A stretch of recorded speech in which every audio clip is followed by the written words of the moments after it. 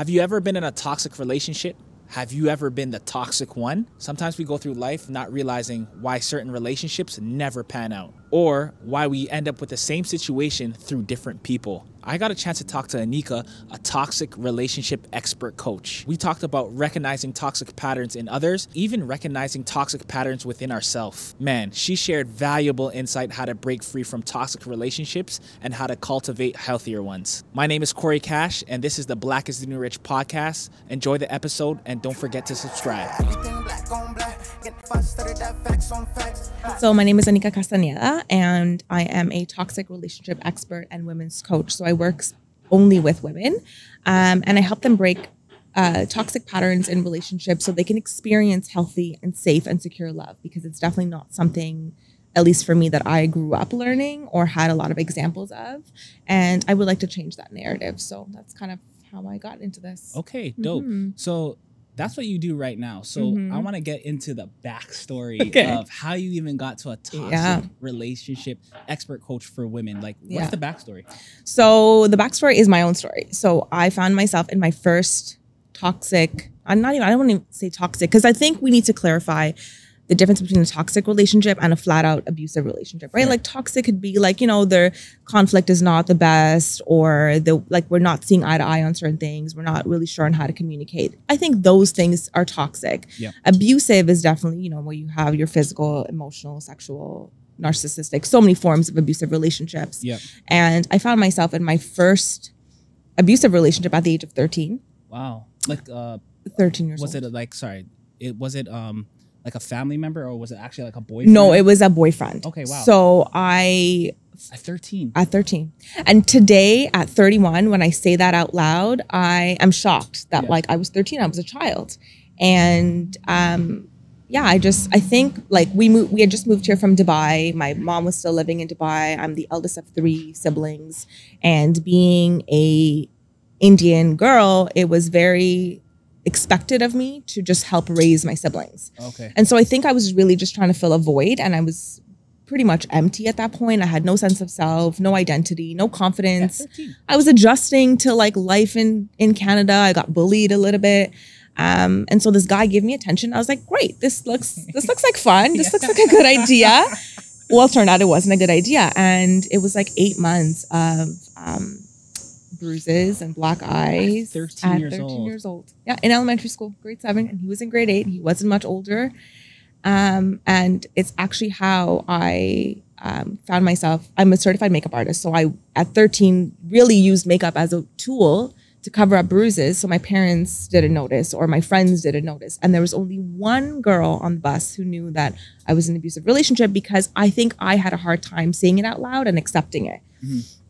And so I really used that as my creative outlet. I, spent all the time in front of the mirror trying to hide all these bruises and stuff. And that kind of set the foundation, because it was my first relationship, for what every relationship moving forward was going to look like. Oh. If they weren't physically beating on me, well, then they weren't as bad. That was my gauge, right? That was my meter. Okay, well, I don't have bruises this time. Your rubric. Exactly. And it set the tone for the next 10 years. I was in one unhealthy relationship to the next. And then COVID started, and I was really struggling. I think it forced me to deal with a lot of things that I had put under, on the back burner. I was already married at the time, or I am still married, but I was already married at the beginning of COVID. And it just really highlighted where I'm at today. And I was thankful for my healthy, but it also needed me to really deal with the unhealthy that was bottled up inside.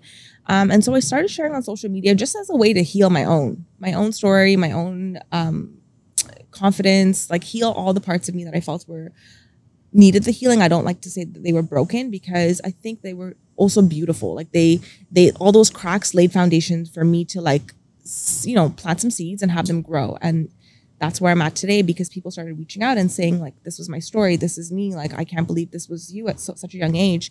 And it really connected me with these women that was the most powerful thing. And I knew that I wasn't the only one, which then allowed me to create space for these women to start healing, because it took me a long time. And I don't want you to suffer. I just want you to get to the point where you can accept healthy, because for me, that was not the case for a long time. For me, it was just, I didn't even know I was going to get married. I sabotaged that relationship when I first started dating him, right? So the current marriage. My current marriage, Okay, yeah. wow. So we've been together now almost a decade, and 2-3 years into the relationship, I was like, this is too good. Let's just crap all over it. Let's sabotage it. Let's just burn it to the ground. And he was like, what are you doing? But I needed to do that, right? And even that, I like started the process of healing at that point, and then COVID happened, and I wanted to do the same for someone else. So okay, yeah. amazing. So what was the absolute breaking point where you're like, you know what, Anika, there's something going on inside? Yeah. Like, what was that breaking point? That's such a good question, because I think a lot of times when you've experienced some sort of anything traumatic, you tend to blame the other person, which, yes, there are things that the other person has done, but there are also things that you have done. How can you take accountability? And I spent so long, instead of for 1 minute looking in the mirror and saying, like, how did I contribute to that downfall of that relationship? Maybe I wasn't as toxic or as abusive, but like I had my own part in that, right? Like my own beliefs that led me to accept this behavior from the other person. And so when my husband and I, when we were in our dating phase, when we had broken up for about 2 months, it really just highlighted, like, okay, this guy's healthy, fairly secure, really good at communicating. There's no abuse. I'm not feeling torn. I'm not conflicted with whether we're having a good day or a bad day. So the only thing that has not changed is me. What can I do to change? Because I need to change the narrative. If it's not going to be him, tomorrow, if I meet someone else, I need to be ready for that relationship. And that moment in time, that was in 2017, that highlighted to me that, like, I needed to take a minute and I needed to look in the mirror. I needed to change some things, because it was going to be the foundation of, I'm going to be this way. I'm going to treat myself this way. And I expect you to mirror that behavior, because my belief about myself was so, misconstructed. It was just very skewed that I had to take control back. And that was like my that was my aha moment for sure. So for the people that may not know that they're self-sabotaging or being toxic, what are some self-sabotaging things that people can recognize if you were to say them right now? So it really also depends on, like, your attachment style. I was a very anxious, attached that's person. when you want to get close. Exactly. And like, you want to control everything because you're so fearful of everything, right? And so for me, my husband works in telecom. If he's in busy season, it's like, you're really not going to hear from that kid because he's just super busy at work. And you're taking it personal, maybe? I was always like, why are you not texting me back? What are you doing? And instead of just looking at a fact and looking at it like, okay, I've sent a message, it has delivered, you have not responded, and ending it at that, I created a whole narrative.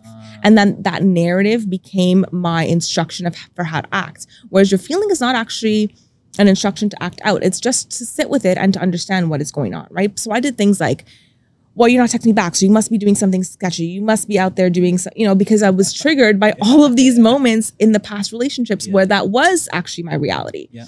Even though this wasn't my reality, it was like, you're not doing this, you're not doing that.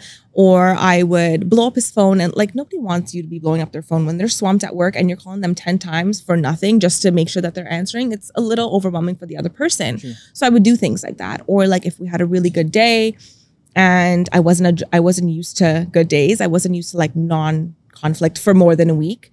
I would just pick a fight. I would just yell and scream about things. It feels normal to you. Absolutely. To the point where like I was smashing laptops. Like I would throw them on the ground. My laptop like shattered to bits. Like the keys went flying. Yeah. And I took it to Apple, and they're like, no. Yeah. Wow. No, girl. Like this is nothing. Like you can't do anything about it. Right. So it was things like that where if there wasn't chaos, I would make chaos because I only knew how to function in chaos. Chaos gave me security because I knew what to do next. Peace gave me no security because it was so new to me. You could exist in chaos. Yeah, that was the only way I knew how. Because I was always high functioning, right? Like everything that was calm and peace, I didn't understand it because I wasn't used to that. And it wasn't like I was in one abusive relationship and I had time. I jumped from one to the next for a decade, right? So for 10 years, I was doing that. And I had no time to reflect, no time to like pause and look at that relationship of like, what have I done? What can I change? What do I want? I didn't know any of that stuff. So when I entered into this relationship, I just looked at it like, oh, I was just having a bad day. And I used a lot of times my anxiety, because I have diagnosed anxiety and depression and PTSD. I use that as an excuse rather than like, okay, Anika, like maybe we got to change something. Maybe we got to take some power and control back. Maybe we need to not be told that like anxiety, depression, PTSD was going to control everything moving forward. So yeah. Wow. So you said something interesting that you were you're serial dating within the 10 years. Yeah. Right? And something I've observed in my own personal life with different women, I feel like sometimes it's hard for women that I've seen to sit down and be like, you know what, I want to change something because they may be attractive female, and with an attractive female, it's probably easier to get men. Right? So they'll just say, okay, they'll end their relationship, not really taking a look in the mirror and just going on to the next one because it's so easy. And another guy, before they understand their bullshit, will just take them on. Totally. What do you have to say about that? See, that was my thing, is like, it was easy for me to jump into the next relationship, and it's such a distraction. You don't have to deal with anything. And looking in the mirror and accepting your own flaws is one of the hardest things to do, right? Like you wake up in the morning, nobody wants to go in to be like, oh, I was the reason for that fight, or I was nobody wants to do that. Sure. Even to this day, people don't want to do that. And we also live in like an Amazon delivery world where like everything is quick. So if it doesn't satisfy you in here, you can go get that satisfaction somewhere else, right? And we live in this, everything needs to be always satisfying us at all times. But that is also not life. Exactly. And it's also not relationships. And because we have, the Tinders and online dating it feels like you have so much more to choose from, but like, what are you choosing? True. Right. And so the serial dating world, for me, from my experience, it helped me avoid dealing with my own ish. Sure. It helped me blame the world and then justify my anger towards the world because I was an angry girl. But I didn't take the time to, okay, I'm angry, but now I have to like work through the anger and deal with it and heal from it and learn from it and take those experiences and then change the next one. I didn't do that. And so I was a hurt person, causing more hurt, taking on more hurt, because my belief about myself was like, all you're going to get are unhealthy, broken relationships because you don't deserve anything else. And that was my foundation for all the relationships moving forward, right? And I think women, if you're a beautiful woman or a beautiful guy, or even if, I think everyone is beautiful, but at the end of the day, like if you're looking for exactly, and if you're looking for like surface level attraction, if you walk by down the street and someone thinks you're stunning, well, they're only looking at you for that. They're not really willing to go past that. And going past that and getting deeper is where all of the stuff comes up. And all of the real life, you need patience, you need tolerance, you need compromise, you need those things in a healthy relationship. But when you're looking at just the physical, you're like, if I don't get what I'm looking at here, and if this doesn't match what I expect now because you're this beautiful person, I expect you to have no baggage, then you're going to walk away feeling really disappointed. Really? Okay, cool. So what's the difference between, let's say, genuine tough love, I would say, and toxicity? So I feel like tough love is such a like parent term, right? Okay. Like parents, they give you tough love because they want to have you soldier through life. Yeah. And they do that. Now, tough love, I think, is when you're doing something through kindness with the best intention for the other person, right? So if, for example, if I see you, Corey, and you're sabotaging your relationship, so you're in a relationship, you're sabotaging, you're kind of just like, things are getting really real for you and you're afraid of it. And so you're just kind of avoiding, right? You're kind of ghosting this person. I can say to you, look in the mirror, what are you doing here? And I can approach that with kindness, but I want it because I want what's best for you. True. But if I'm going in there and I'm shaming you and blaming you for your behaviors, now that's toxic, right? It's unnecessary for me to shame you. Yeah, right? With no compassion for why this person's showing up this way. We're looking at everybody and thinking, oh, you're just a really shitty human being. You're not a shitty human being. You just have some stuff that you have not dealt with. Yeah. Everyone deserves that opportunity, right? Like we're all sinners. We're all broken. We all have our parts. So when you do it with kindness, with love, and you wanting the better for the other person, I believe that's tough love. I think it can get a little bit messy when you use it, because I hate that term, because I've had boyfriends who've like, whoa, like it's just tough love. So I'm treating you this way because it's tough love, and you Yeah. need to like find obedience. It's like, no, I need therapy. I need healing. I need to work through my suicide attempt, right? Like those sorts of things.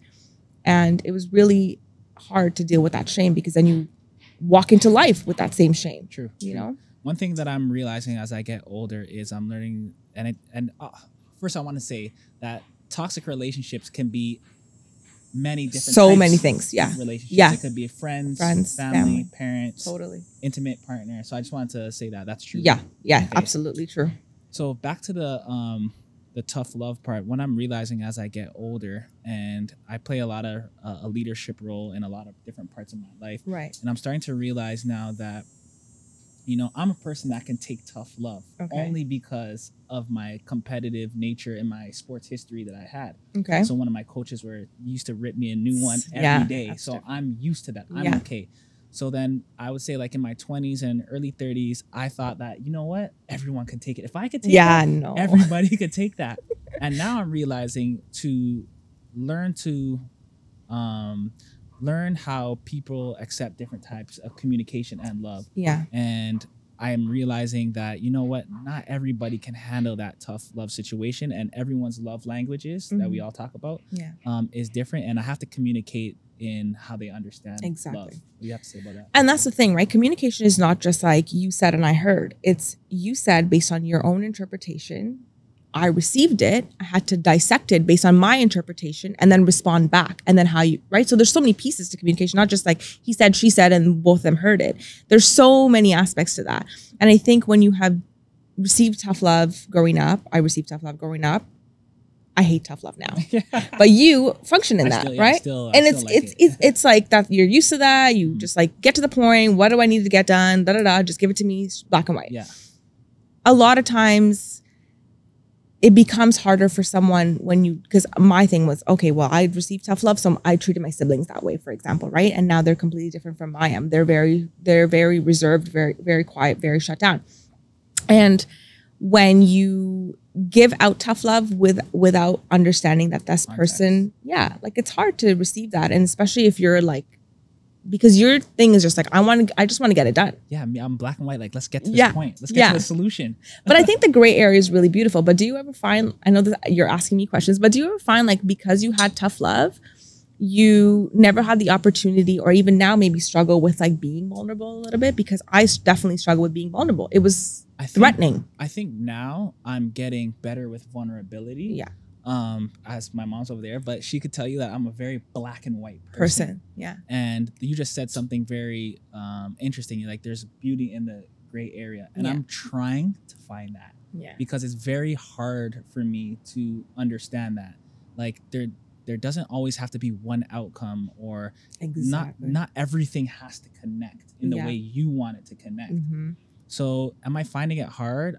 I'm finding it easier now, but over time I have definitely found it very difficult because it's like someone even complains to me for too much. It's like, okay, it's too much complaining. What are we going to do about it? Yeah. You're either going to do this or I don't even want to hear about it anymore. Yeah. But I think men also function in a very like, like, you know, just even my husband now, we've learned today to communicate in like, if I'm venting about something, he has learned to ask me, do you want me to listen or do you want me to offer a solution? Because men are very, That's a big one. Men are very like, what is the problem? How do I fix it? Right? They just want to be the hero of the day. They just want to solve the problem. And I'm like, child, like, let me just tell you my day. Let me just vent it out. And then I'll feel great about it. What you can do is listen to me and just like, oh, that really does suck. And that's it.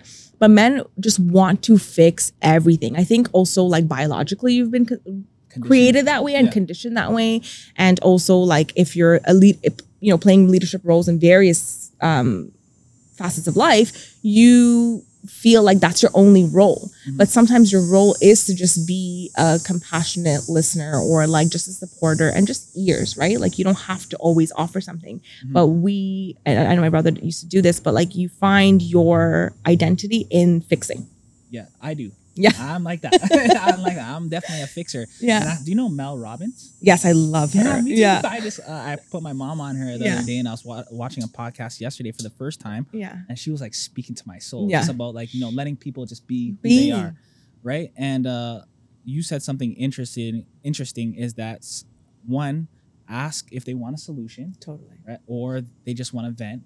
And if now they're venting too much, and Yeah. she gives people a 6-month kind of threshold to vent and not do anything about it, but she says like after 6 months, if they're just keep on venting, and now by that time they don't want to look towards a solution, then you can set your own boundary and say, absolutely, listen, I've been hearing you vent for 6 months, and now I'm ready to take. I'm ready for you to take a transformation stage, and if you're not ready for that yet, I cannot listen anymore. Yeah. So what do you think about that? I think that's so healthy to set that boundary, right? Because we want to be there for friends, family, partners, whatever it may be.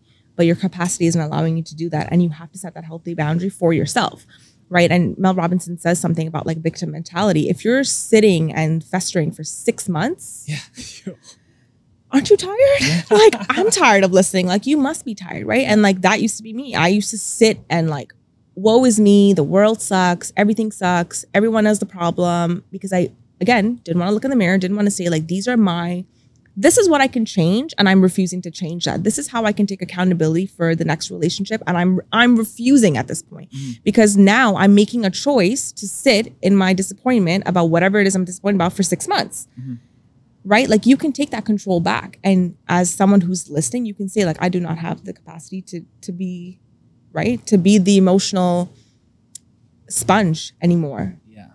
You don't want a solution, that's fine, but then you have to find one on your own. And I think it's necessary because that's when also tough. And that's being a good friend. Absolutely. Like, you don't want to be allowing the person to just go on and on and on about it and not changing anything about it, because then why are you complaining? Like, if you don't want to change anything about it, then maybe we don't complain about it as much, right? Like, I know that sounds so mean to say, and I know we're in a very like woke, everyone has to be like so careful about what they say.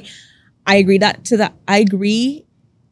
to a certain extent, but I think at some point we have to just get real, because nothing will change, and we need to stop blaming everybody else and start taking accountability for our own actions and what that's going to look like moving forward.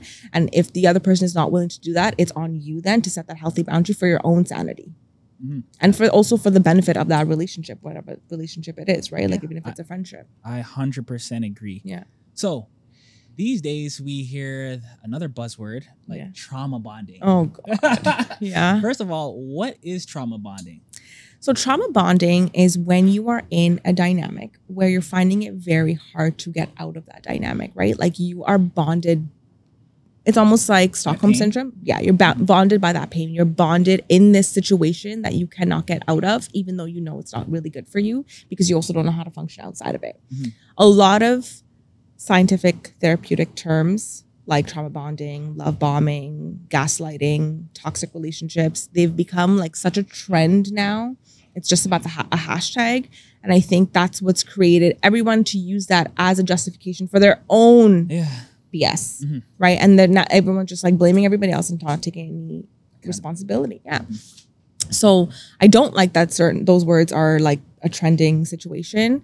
But a trauma bond is really hard to get out of. All of my relationships, it took me a very, very long time to exit every single one of them, which is why when I was finally ready to move on to the next, I was so tired from trying to leave that I was just like, okay, let's just find someone else to make me feel better about the situation, right? Like, my first boyfriend at 13 years old, I didn't know. My parents didn't know. I didn't know how to share, how to change things. And while this man kid was physically abusing me and doing all of these things, my like deal breaker was like, okay, now you've cheated on me. Now is the time, right? As opposed to like, it was more what other people thought of me, that you cheated on me, as opposed to I have bruises from you all the time. For 8 months, I've had bruises from you because I was so connected. Like, he was we had really good days and then really bad days. And so the really good days, I was like holding on to that, hoping that like what I had experienced wasn't imaginary, right? Like, it was real. It was painful. It's hard to break out of those. So what would you say the difference is between going through a tough moment in a healthy relationship and trauma bonding? So a tough moment in a healthy relationship is when you walk away from that conflict with your dignity intact, your confidence and your self-esteem intact. You have walked away from conflict with either a solution to the problem or a time to set a solution to the problem. Trauma bonding is when you have no sense of identity, and whatever it is you're getting from this person, whether it is a stonewall moment, right, where they're just avoiding you, blocked you, deleted you, not talking to you, whatever drama they're creating, but you're just waiting for that to come back because it's like a drug. You're just waiting for your next fix. You're waiting for the person to come back and say one good thing to you, and that'll make everything good, and then you can go back to the chaos. But you've left your confidence, you've left your self-esteem, you've left your dignity all in the shed, and you've lost the key. That's your difference, right? Like a healthy relationship, conflict exists. People think conflict in healthy relationships do not exist. They absolutely exist, and they should exist, because now it gives you a problem to work together to solve. And it will show you what the other person's true colors are. Are they communicating to you with respect and kindness? Oh, that's a big one. Are they calling you names in the book? Like, am I projecting, right? Like, my husband and I, we have arguments. We can argue about something, but I'm not walking away feeling shamed, humiliated, abused, physically embarrassed, right? Like, we've had some trouble. We're going to fix the problem now. Or if we don't have the energy to fix the problem now, we'll say, like, maybe we can talk about this tomorrow morning, and we'll set a time. So you're not walking away feeling confused and uncertain of when this problem may be solved. You have a plan in place, whether now or later.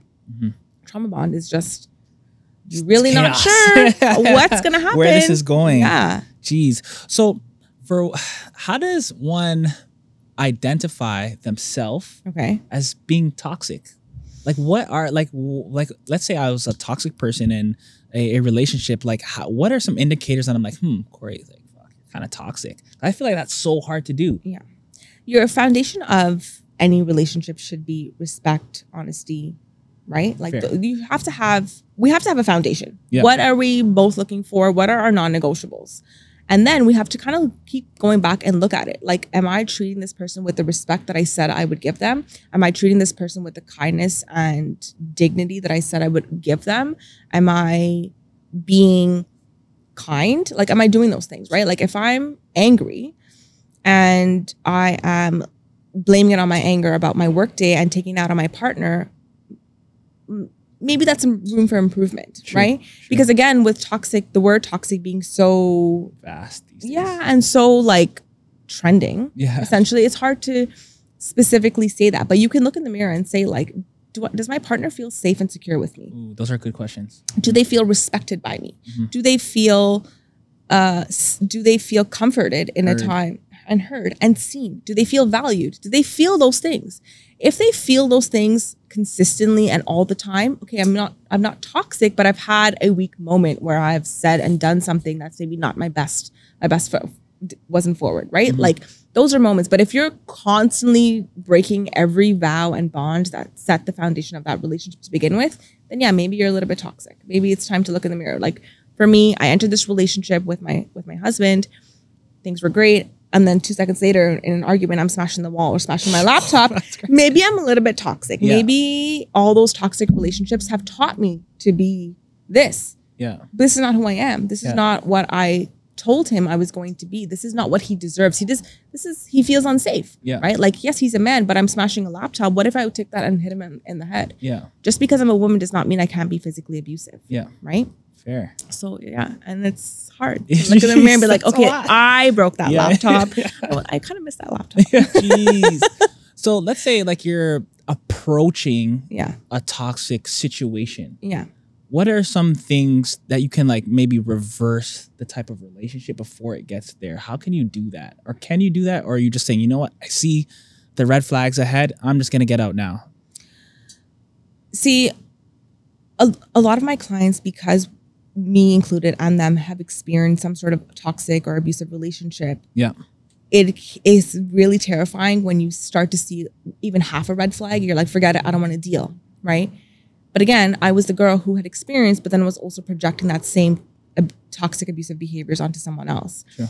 And it was really a blessing for my husband to be patient and kind and understanding. What he did was communicate, look, like, this is really not who you are. I don't see this being how our relationship has gotten to this point, like, of beauty for so long.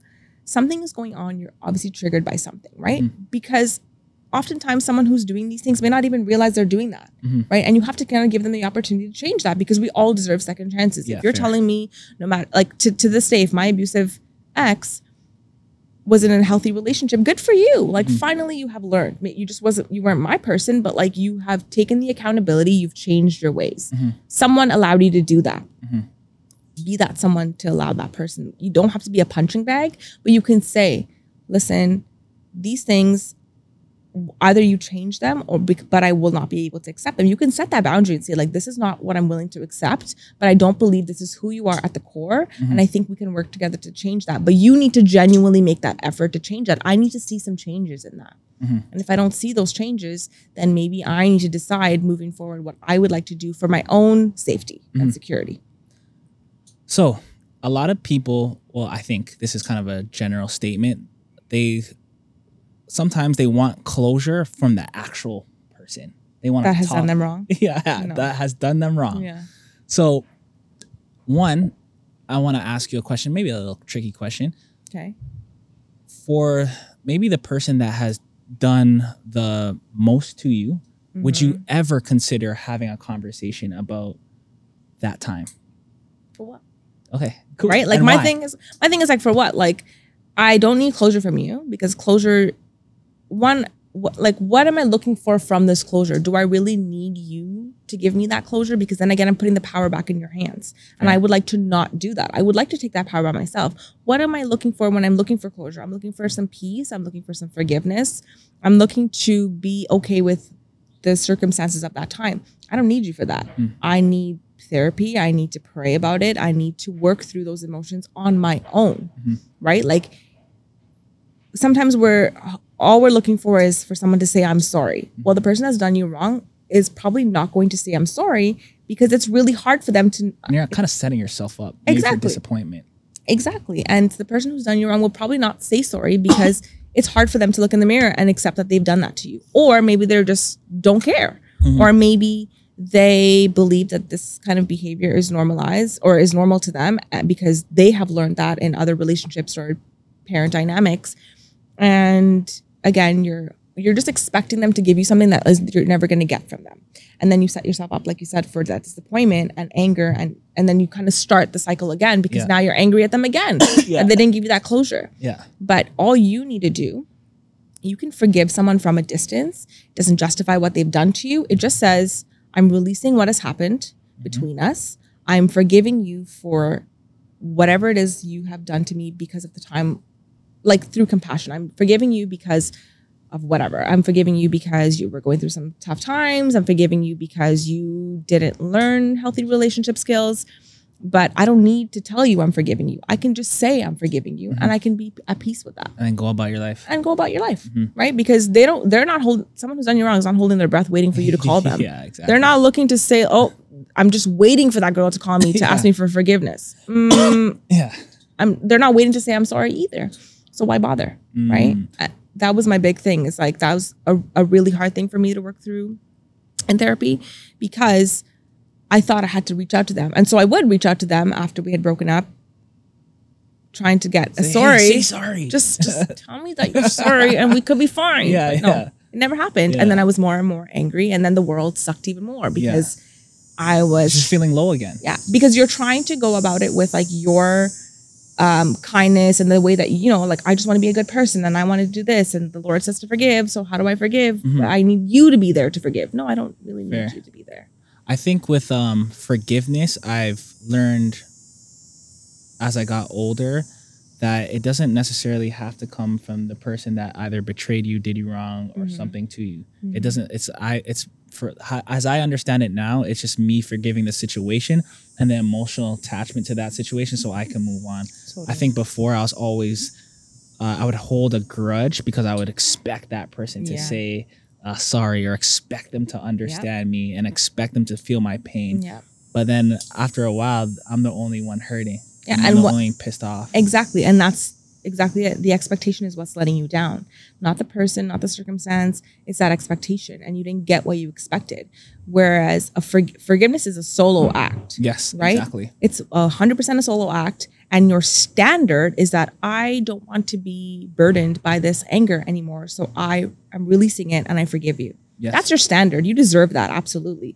Your expectation is what's letting you down when you reach out and you're expecting an apology and you're not getting that apology. And then you're getting yourself riled up all over again because you want to see the best in people and not everyone is ready to show you that when you're ready to receive it. Exactly. And you have to be okay with that. Yeah, I agree. Yeah. One question from I put out the story about like that you were coming, and someone actually a lot of these questions were from people asking certain questions. Yeah. But this one particular person, he said, "What we talk about love languages, but we don't talk about the conflict languages." I remember, I remember talking about that question. Yeah. So, what do you even think about that type of question? Conflict language. What is a conflict language? So that's definitely, I mean, I've never heard the term outside of this question, so I will say that. True. But I think it's a beautiful question because, like, how are we handling conflict, right? Like, for me, growing up, I was raised in a household where physical discipline was normalized.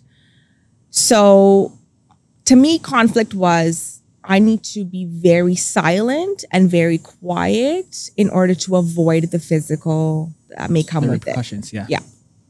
And so I entered life with just be silent, just be quiet, just be the people pleaser, just be the mouse in the conversation, right? Like that's how I entered it. So my partners were very loud, very aggressive, and I was quiet about it. But then it got to the point where I was tired of receiving all the BS. And so my responses were now elevated. Yeah. And the only way I ever felt seen at home is if I had a really big tantrum and I was crying and screaming at the top of my lungs. And so I entered relationships with that mentality, right? Like if I had to be quiet, I wasn't going to get my way. And so now I need to be really, really loud. I need to be louder than them. And then we were just going head to head because now these people with their big egos had to prove that they were the man in the relationship. And so it would come back at me, right? So conflict language is really like, how are we dealing with conflict?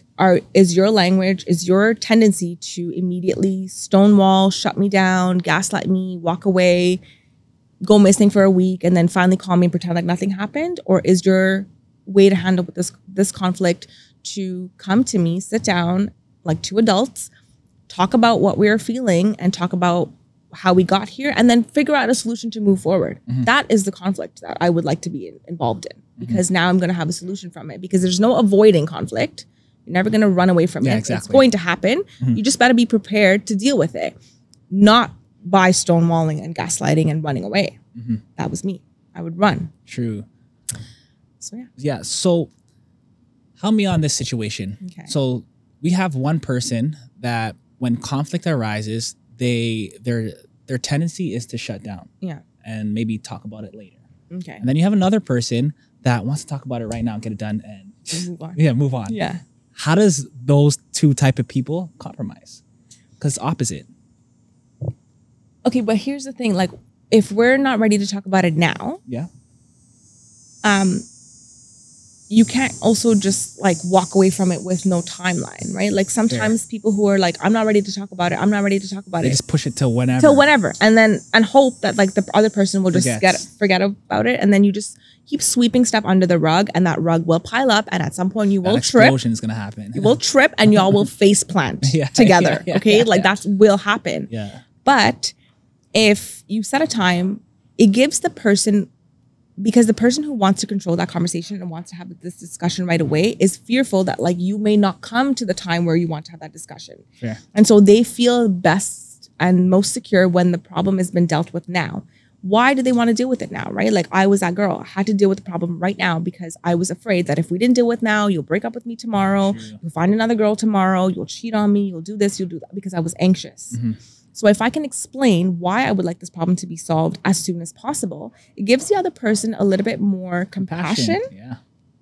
And when the other person says, I'm not ready to talk about it right now, but can we talk about it tomorrow morning? It gives me some time, because they're interested in solving this problem. They're going to come back to me tomorrow morning and we are going to fix it. So now as an anxious attacher, I can use this time to just kind of process what it is I'm feeling. Think about what I want to say, process the conflict, and discuss it tomorrow with a clear head, because then again, respect and honesty will be my foundation tomorrow.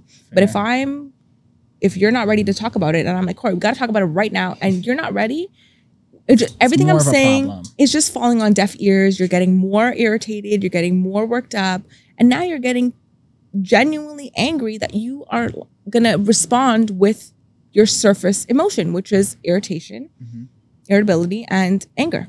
Okay. You're not responding with like, I've processed, I've thought about it, and I'm feeling at peace and I'm feeling ready. You know, so you have to be able to communicate and then find the baseline of like, not right now, but at this time. But you can't just say like later and then leave later like open-ended. That's what's creating the anxiety. Fair. Is raising your voice ever necessary? I don't think so. Why? I was a girl that thought the louder I spoke, the more I was heard. That's apparently very wrong, because the louder I speak, the more you cannot hear me. Because now you're immediately going into defense. You're immediately thinking, why are you screaming at me? No one deserves to be spoken to this way. And as a child who's getting yelled at, for example, all the time, either you're going to shut down or you're going to match that energy. So if I'm screaming at you and yelling at you, you're either going to shut down, which is not what I want, or you're going to scream back at me, which is also not what I want. That just makes problems way worse. So what is the point? Yeah. Okay. And again, if respect and honesty is the foundation, you'll understand that like I can have a respectful conversation with you. I can be annoyed and irritated with you, but I don't need to be yelling and screaming and cussing and calling you names. Fair. There's no point of that. There has no purpose in the conversation. It's not solving anything faster. It's not making you feel better. Actually, maybe making you feel better, but it's really not temporary better. Temporary, and then you feel guilty about it later. So what is the point? Yeah, fair. So Anika, I've been watching your stories for a while now, and I've realized that faith plays a big part in how you operate these days. Yeah. Were you always like that, or did you find it through your healing journey? Definitely through my healing journey. So I was born and raised Catholic. I walked away from the Catholic Church, just I think a lot of church hurt, but I never once said like, oh, there's no God. It was never like an atheist. It was just like, I don't want to go to church and I don't understand why I'm saying these prayers that like are verbatim and I don't even know what they mean. Yeah, fair. And I'm sitting and I'm listening to this priest speaking to me, and what is the point, right? Like that was me. So when I walked away, I just really spent zero time with the Lord. And then again, COVID hit, and a big consistent way that the Lord has communicated with me through my life has always been through rainfall. I don't know why. Yeah, interesting. And every time I pray a certain prayer, or like I'm at a certain level of like, please stop forsaking me, it has poured down rain. Really? And it was like the beginning of the pandemic. I think it was like 2 weeks into lockdown, and I was like sitting in my room and I'd opened up a Bible, which like the Lord knows I had opened up a Bible and like how long prior to that. And I opened up this Bible. I opened up my Bible app, and I was doing a Bible plan thing, and I got off, and it wasn't supposed to rain that day, and it was like thunder and lightning and rain. Wow. And I was like, no, like, is that really you out there? Like, what is going on? Yeah. And I think that was like my moment of like being called back into it. So I was rebaptized and I am now saved, but it wasn't always like that. And I think now the way I deal with relationships, before my anger dealt with them. So you did one thing wrong, like you had zero chances, and I was just very angry. And now I have a little bit more compassion, a little bit more forgiveness in my heart, a little bit more peace, because I realize that like I am also not perfect. And I have so many things that I can work on to this day, like we all do. So I have no business here, just kind of being like wishing the best on my exes that did me wrong. Fair. Right? Like that was my big thing is, yeah, they did me wrong, but like, they probably also have their own stuff, just like I have my own stuff and I did other people wrong. I'm not perfect. I've treated people badly. I'm sure there's people who are out there being like, she's not a very nice person, right? Like that was... Get this girl off the podcast. Oh my God. Can you imagine? That'd be so sad. So I think when like that just changed my life, because I just learned to be a little bit more humble and realized that everyone has good in them and everyone has bad in them. Exactly. And it's just a choice of which one you want to put forth that day. Fair. That day you have a choice. Every day you wake up, you have a choice to be a good person or a bad person. I have a choice. You have a choice through the day to make that, to make a better choice. Yeah. So if it wasn't for my faith, I don't think I would have had that. And I don't think I would have had the immense healing and breakthroughs that I've had. And I definitely would not be coaching, period. Sure. Because I think it was that moment of that first rainstorm at the beginning of the pandemic is when I heard very clearly the words coaching. And I was like, what is coaching? Like, what is like a soccer coach? Like, what are we doing here? And that changed my life. And it helped me like help these women. It brought me peace and joy from such a broken part of my life. And it wouldn't have been that had I not been Christian. Wow, amazing. Because I ultimately think, as you talked about before, the foundations of a relationship have to be, respect, loyalty, and stuff like that. But I personally think that whether it doesn't matter what faith you are, that faith has to be somewhat in the foundation of a relationship. Absolutely. Too. Because I feel like without it, it could lead to a lot of problems, right? Because someone has to, both people have to be held accountability to something, in my opinion. Yeah. Right? So, and responsible for your own salvation. And also faith is the one thing that will keep you rooted and grounded in truth. True. Right? The word is the truth. So if that's going to keep you grounded, you need to have that. If you don't have that, what is keeping you grounded? That's exactly my point. What is keeping you grounded? Is it because your friends can only get you so far? Because again, they're human and they're sinners just like we all are. So if my friends are keeping me grounded, well, now I'm making my friends my idol. Or if drinking and smoking is keeping me grounded, or celebrities, or celebrities, because we are in that phase right now. Something is keeping me grounded that becomes an idol on top of the one that died for us to say, it's me that's gonna. The only way you're gonna find peace is through me. I mean, I've done it all. I've been with the wild friends. I've done the partying. I've done the drinking. I've done it all. Yeah, it clearly didn't work. So maybe we need a change. Yeah, and this has been the most peaceful. Absolutely. Right. Absolutely. So these next two questions I ask every guest on the show. Okay. And the first one is, what's the best advice that you've received? And what is the worst advice you received? You don't have to say any names. Okay. Best advice I received is, nothing in my relationship is going to change unless I change. That was the biggest one. And I got that. I received that through one of my Christian girlfriends who said that to me at a time when my husband and I were broken up for 2 months. And it was the truth. It really was the moment of look in the mirror. What can you change? Because nothing is going to change. She can change all the things and be all the things you want him to be. But if you're not ready to receive it, or you're not ready to water that garden, it will burn down. That's a good one. Because you are responsible for your part, which is 50% of this relationship. Fair. Okay. Right? That was the best because it was the hardest thing to hear, to look in the mirror. The worst advice? I'm trying to think. I try to block those out of my mind, Worst advice would probably be... You didn't have to take it. I can't even think of one. Yeah, that's good. Yeah. I think I just ignore it. I'm like, okay. Oh, actually, a family friend of mine said this. She's like, you don't need to worry about Mr. Right. Just worry about Mr. Right now. What does that mean? I think she was more just be wild and crazy. Oh, not. And I remember, and she said that to me in front of the guy that I was dating at the time. He was he was not that was my longest on and off. Yeah. Very very toxic relationship. And she said that in front of us, in fact. And I remember we walked away from that conversation and he was like, what is that? And obviously I got in trouble for it because, that was the dynamic. Yeah. Mm-hmm.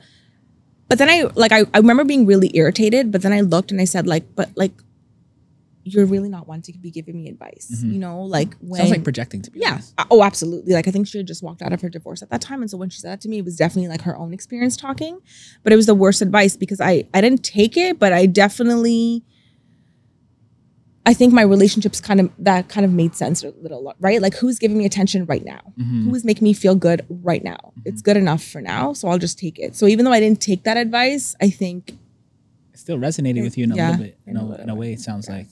Okay, dope. Jeez. And the last question on the show, we like to make predictions. Oh gosh. So in 5 years, I'm going to say, Anika, she did say she was going to do that. Where do you see yourself in 5 years? In 5 years, I'm hoping I'm going to be a mom. Okay, nice. I'm hoping, I pray I'm going to be a mom.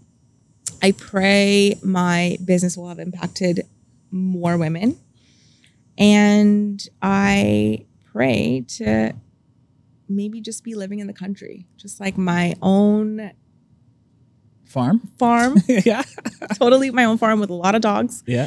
But I think my biggest thing is I just want to impact the most women that I can, and whoever my flock is, whoever my people are, that they will find me, and that God will lead my words to make the impact that they are. Because it's not about the money. It's not about the fame. It's not about all that stuff. It's just about, I just don't want my story to be what it was for so long, and to prove to not give back, and also to like not prove all the guys that told me I was never going to amount to anything, to prove them right. It's not even about proving them right. It's just about knowing that like, if God is for me, no one can be against me. And I just want that to be my life's motto. Okay, wow. Do you ever see yourself like public speaking? Absolutely. Yeah, I see that too. Enjoy public speaking quite a lot. So I'm actually doing the National Women's Show in November this year. Wow, nice. And I'm considering giving a keynote, but I'm not 100% sure just yet. But I love speaking. I think like I just enjoy like intimate settings and conversations. And I think because of what I talk about, it allows other people to also feel safe and comfortable, because then they can share. And because my goal is to make impact, if I can make an impact in one conversation, sitting with you one by one, I would rather do that than like hope to maybe kind of sort of impact 100 people in front of me. So here's another thing that I respect, and this is kind of a harsh opinion. You opened up this whole conversation that, you know, your target audience is women, right?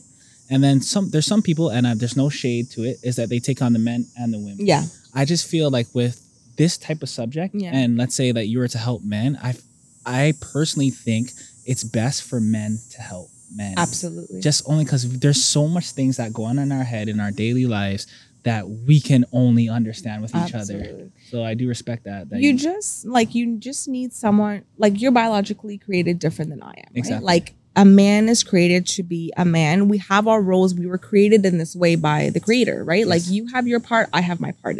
It specifically talks about Christian marriages, talks about Christian households. It talks about that in the Bible for a reason. Exactly. Because you function differently than I do, right? Like, you maybe function in your masculine energy more than you do in your feminine, whereas I may function my feminine more than my masculine.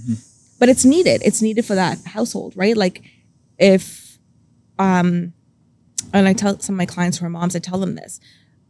The husband has his own role to play in the family dynamic. Stop trying to get your husband to be your role to be the wife. His role is to be the dad. So you may not like it. You may not like that he's the fun one or this one or that one or the disciplinarian or whatever it may be, but that's his role. Yes. Allow him to be his role. Because then you'll also find a lot more peace in your marriage and your dynamic.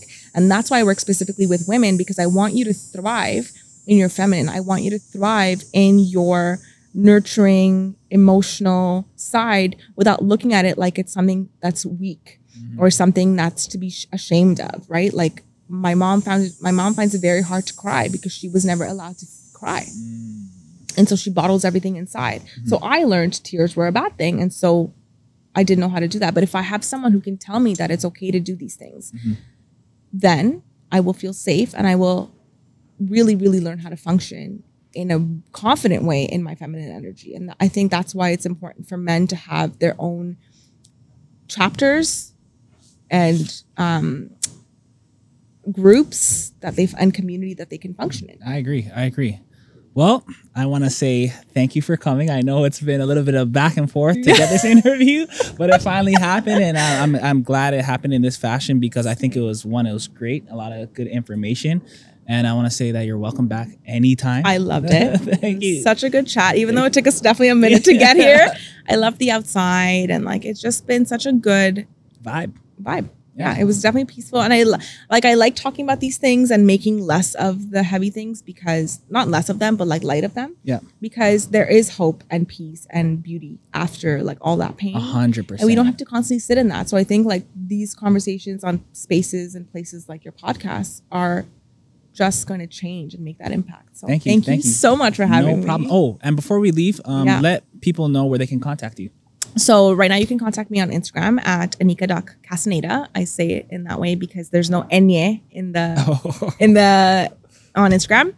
So you can find me on Instagram right now, and I will be at the National Women's Show in Toronto in November. I think it's the 10th to the 12th. It's a weekend. Are men invited? I think it's an all women's show, but I think some men will attend. I'm not 100% sure, but yeah, it's going to be like a 19,000 attendee turnout. And you're going to speak on stage? I'm considering it. Oh, let me know if you're going to speak on stage. I will definitely come out. I'll let you know. I will absolutely. They've reached out to me, and I've been praying about it. And I try to not make these big decisions unless I've prayed about it and feel truly called, because I don't want to just go up there and just hope that I'm just going to wing it or whatever. Like, I want my words to come from my spirit. So and that's what I'm here for. So that's a question mark right now. That's where you can find me, and you'll see me in November. Okay, dope. Well, again, thank you for coming out. Thanks, guys, for watching. Black is in your rich. We're out. Till next time.